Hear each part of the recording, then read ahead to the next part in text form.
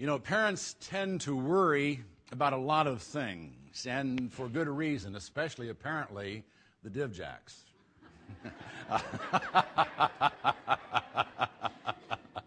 Sorry, that just worked out too well. But we worry about our kids. And the biggest concern for most parents is probably who will take care of my kids if something happens to me. You know, that's certainly the most troubling aspect of writing a will when you have small children. Marilyn and I struggled and struggled. I don't know if we ever really resolved that because you don't know what to do. And who will I leave my children to in the event of my death? It's a big question. Of course, then you also have to ask who will take them. But that's another issue. And then some try to avoid the matter by simply reducing the risk of dying and, give up riding a motorcycle for a time or flying. I remember my dad always talked of a desire to ride in a glider plane. And one day my brother and sister and I had saved up our money, and we were going to make it happen. We talked him into taking us over to the airport, and when we got there, we told him we had a surprise for him. We'd had a ticket for him to ride on a glider plane. He refused to go. Refused to go. And he said something about parental responsibilities. Well, I didn't really understand that until many years later when I was unexpectedly given a chance to fulfill a much verbalized dream of skydiving. With two small children by my side, I too mumbled something about parental responsibilities. Now, I'm not sure that was the reason I refused to go, but I like to think it was because I didn't want to unnecessarily risk leaving my kids without a dad. And that is a big concern for parents. What's going to happen to my kids when I'm gone? Well, the Apostle Paul had the same concern about his spiritual children, especially the Ephesians. He had spent 3 years with them. They'd been a part of his life.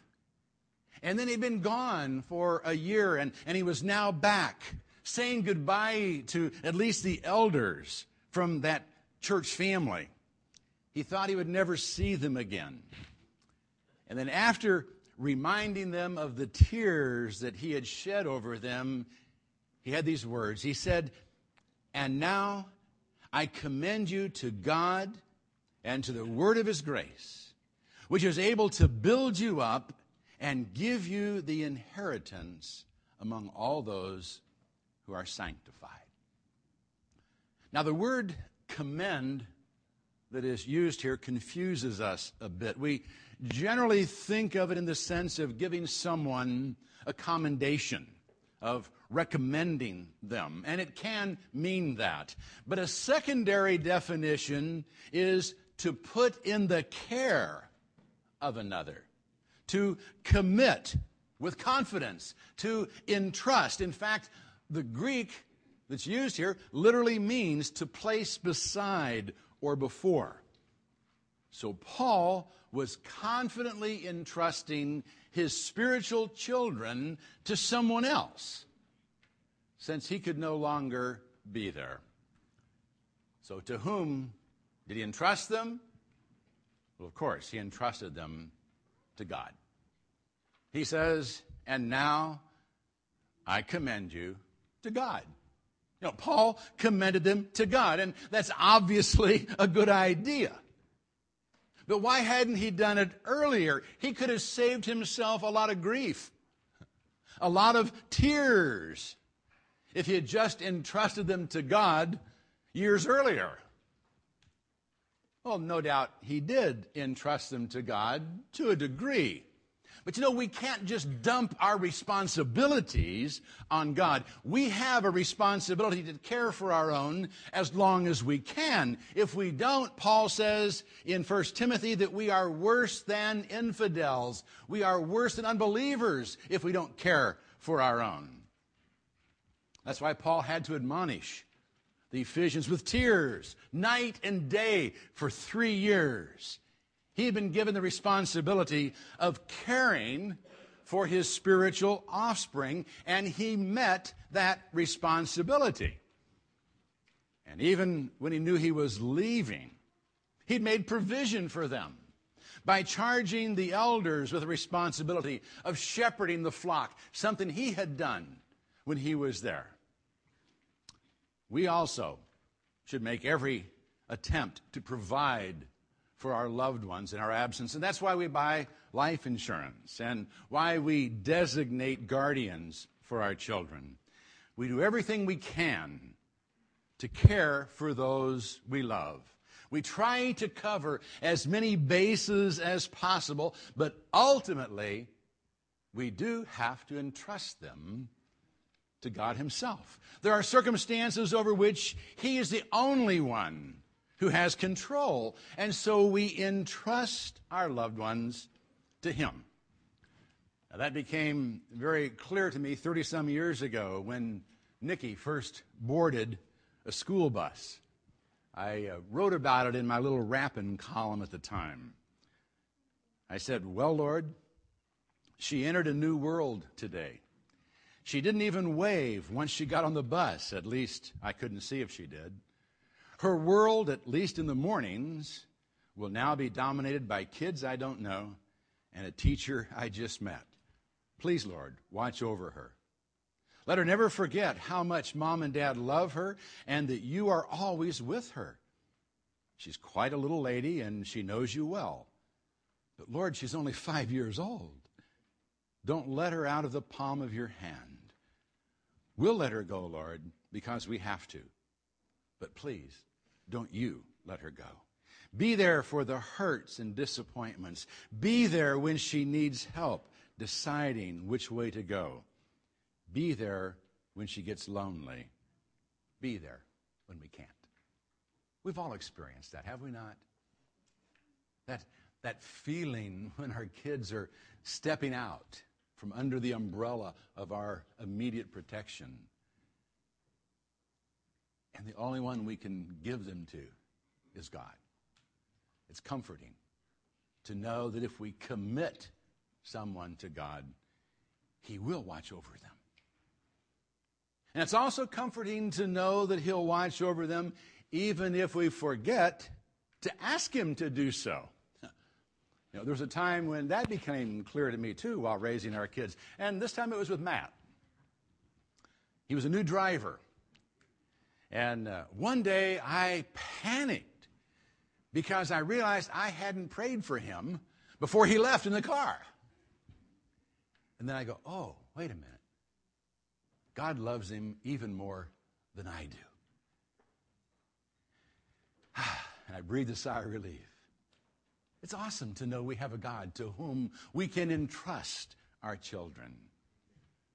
And God is willing to have persons committed to his care. And we know that he takes that which is committed to him because while on the cross, Jesus was able to commit his spirit into his Father's hands. And the word translated committed there is the same word we have here. Jesus commended, he entrusted his spirit to God when it was necessary for him to be separated from it. And we can do the same in death and in life. We can entrust our lives and the lives of our loved ones into his hands. And we know he'll accept what we entrust to him because through Jesus we have become children of our Heavenly Father as well. So does that take care of it? If we just say, I give my kids to God? Is it a done deal? Well, yes and no. Yes, God will watch over them. He will take care of them. He will offer His assistance to them, but only to the degree they are willing to accept it. Now, they can refuse His help and protection. He won't force Himself on anyone. He won't violate anyone's free will. It'd be great if we could just go around giving people to God and having them secured for all eternity. What an evangelistic program that would be. Wouldn't it be awesome just to walk through town and at every door knock and say, I give you to God, you're going to heaven, and go to the next one. Or to do that to our kids, our grandkids, or our parents. That would be amazing, but it doesn't work that way. You know, God will only receive those who want His care and protection. We can commend them to Him, but that comes with a willingness on their part to accept and to follow His directions. So it's not enough just to say, I give you to God. It's not enough just to commend our kids to God. We must also commend them to His Word. And that's exactly what Paul did. He commended them to God and to the Word of His grace. Paul didn't just say, I give you to God, and walk off.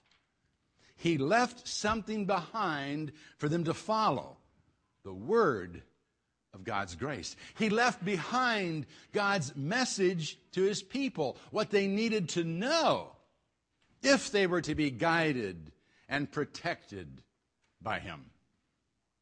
Likewise, we can't adequately care for our children if we don't offer them guidance, if we don't communicate with them. You know, we could try to watch over our children silently and intercede only when we see something bad about to happen. We might even be able to pull them from the path of an oncoming car. But that wouldn't be the best possible care.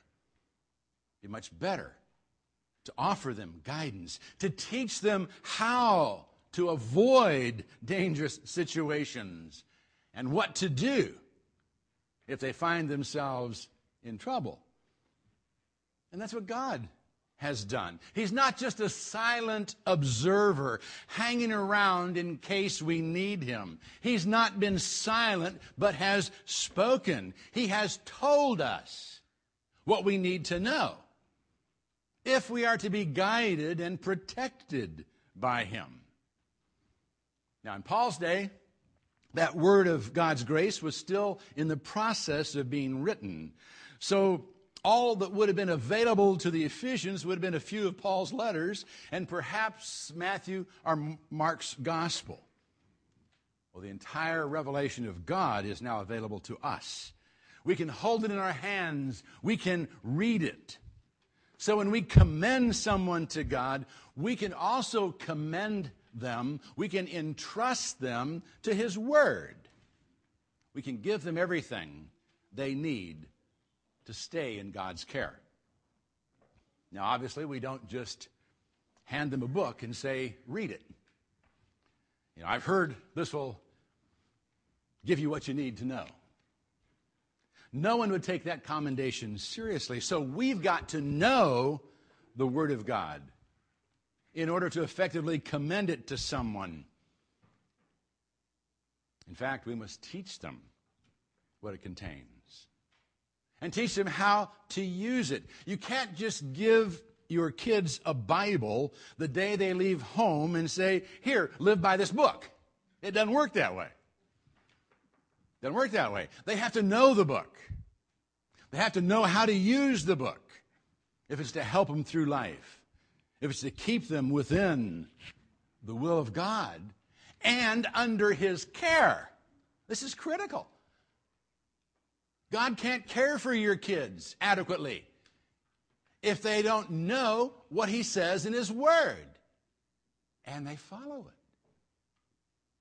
it. It's essential that we commend them to the Word of His grace.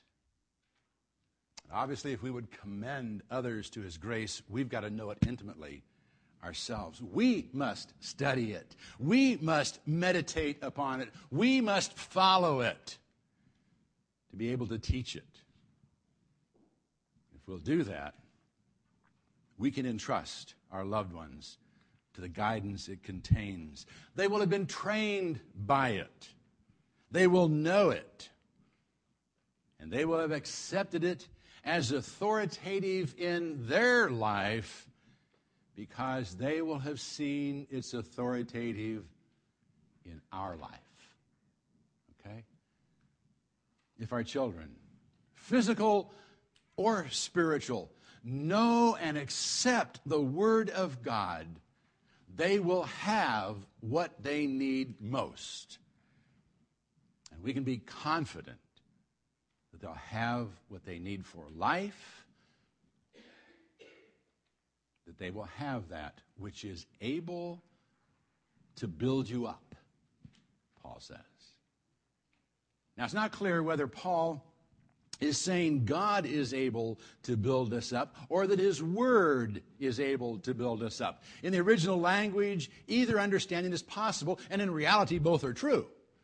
You know, it's the person of God and the agency of His Word that builds us up and gives us what we need for life.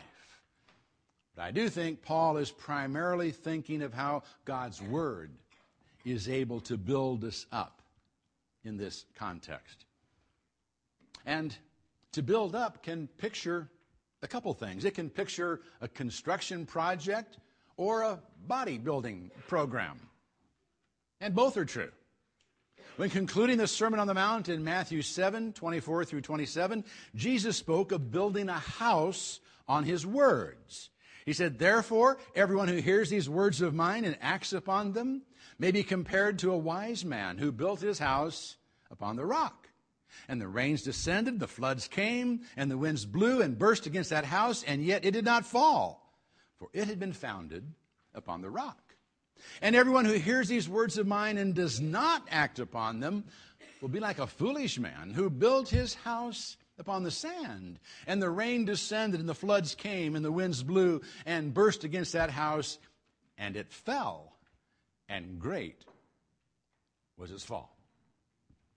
God has given us that which we are to build our house upon. It's God's Word. His Word provides the only sure foundation upon which to build a life. And it's also that which builds up our spiritual body. It's the milk that nourishes us and causes growth. In 1 Peter 2:2, we're told, "Like newborn babes, long for the pure milk of the Word, that by it you may grow in respect to salvation."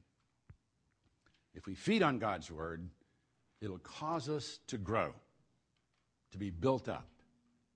And as Paul told Timothy, it will make us adequate, equipped for every good work. We can have confidence in God and His Word if we will commit ourselves and those we care about to Him. And if we will utilize His Word and follow the guidance He's given. You know, if we would have our kids equipped for life, we must make certain they know and accept God's Word. And we tend to worry a lot about their education and what kind of job they're going to have. We should be even more concerned that they know God's Word and what kind of life they're going to live.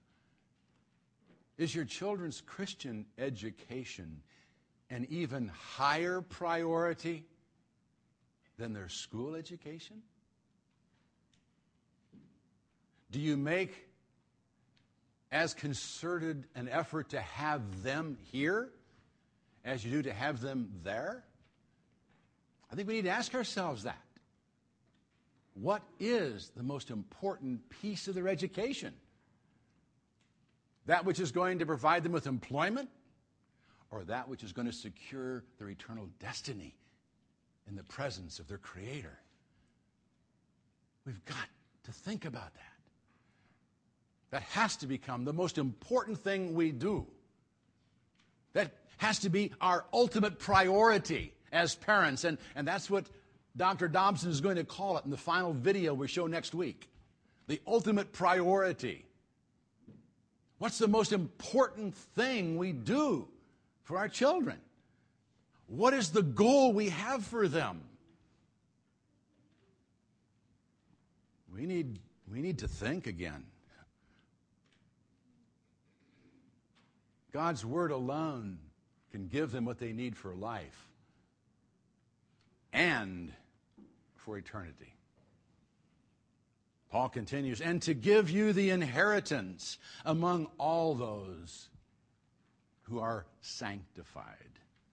You know, when Paul wrote to Timothy, he reminded him that the sacred writings were able to give us the wisdom that leads to salvation through faith in Christ Jesus. The sacred writings. Now, the Bible's not magic.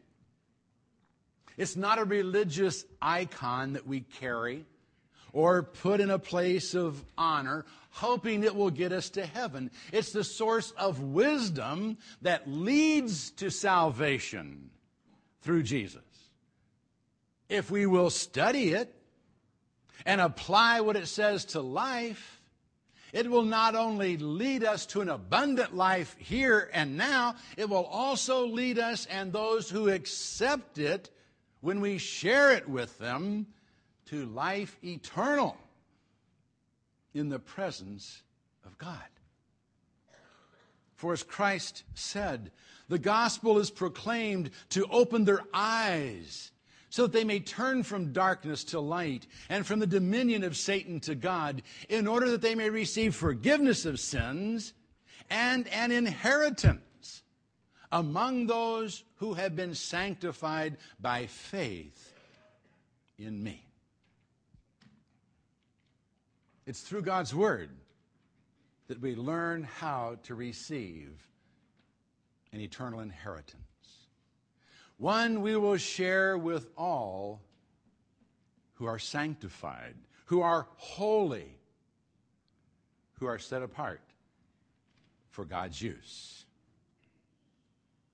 To be sanctified, that's a great word. It means to be made into a saint.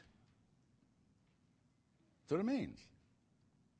So God's Word not only has the power to make our children behave and make them good, it has the power to do what? To make them into saints. Who wouldn't want that? Huh? Of course, we understand what a saint is. A saint is someone who is set apart from the world for God. So let's confidently commend our children, physical and spiritual, to God and His Word. And if we'll do that, we can rest confident that we've commended them to that which will see them through life and eternity, if they will allow themselves to be given into His care, to be set apart, to be sanctified, to be made holy. If we can just teach our children that they're holy, they have been set apart. Of course, they won't understand that unless we have understood that we too are sanctified, holy, and set apart. It won't ring true unless it's happened first to us. We must understand who we are. We must be in a relationship with our Creator. We must be committed to His Word so we know what He wants. Our top priority has to be living a life that brings Him honor and glory, here and in His presence forever and ever. We need to be holy. If we'd have our kids to be holy. You know, I used to tell my kids, whenever they'd say, well, so-and-so does this and so-and-so does that, why can't we do that? I'd say, we're different. We're different. They got tired of hearing we're different. I probably should have said, no, you're holy. That's even better. That might have sounded better. And it's a more honest evaluation. Tell your kids they're holy. Wow. And let your kids see that you too are holy. Wow. Take time to be holy. If we would be what God has called us to be, if we would raise our children to be what God desires them to be and what we desire them to be, we would take time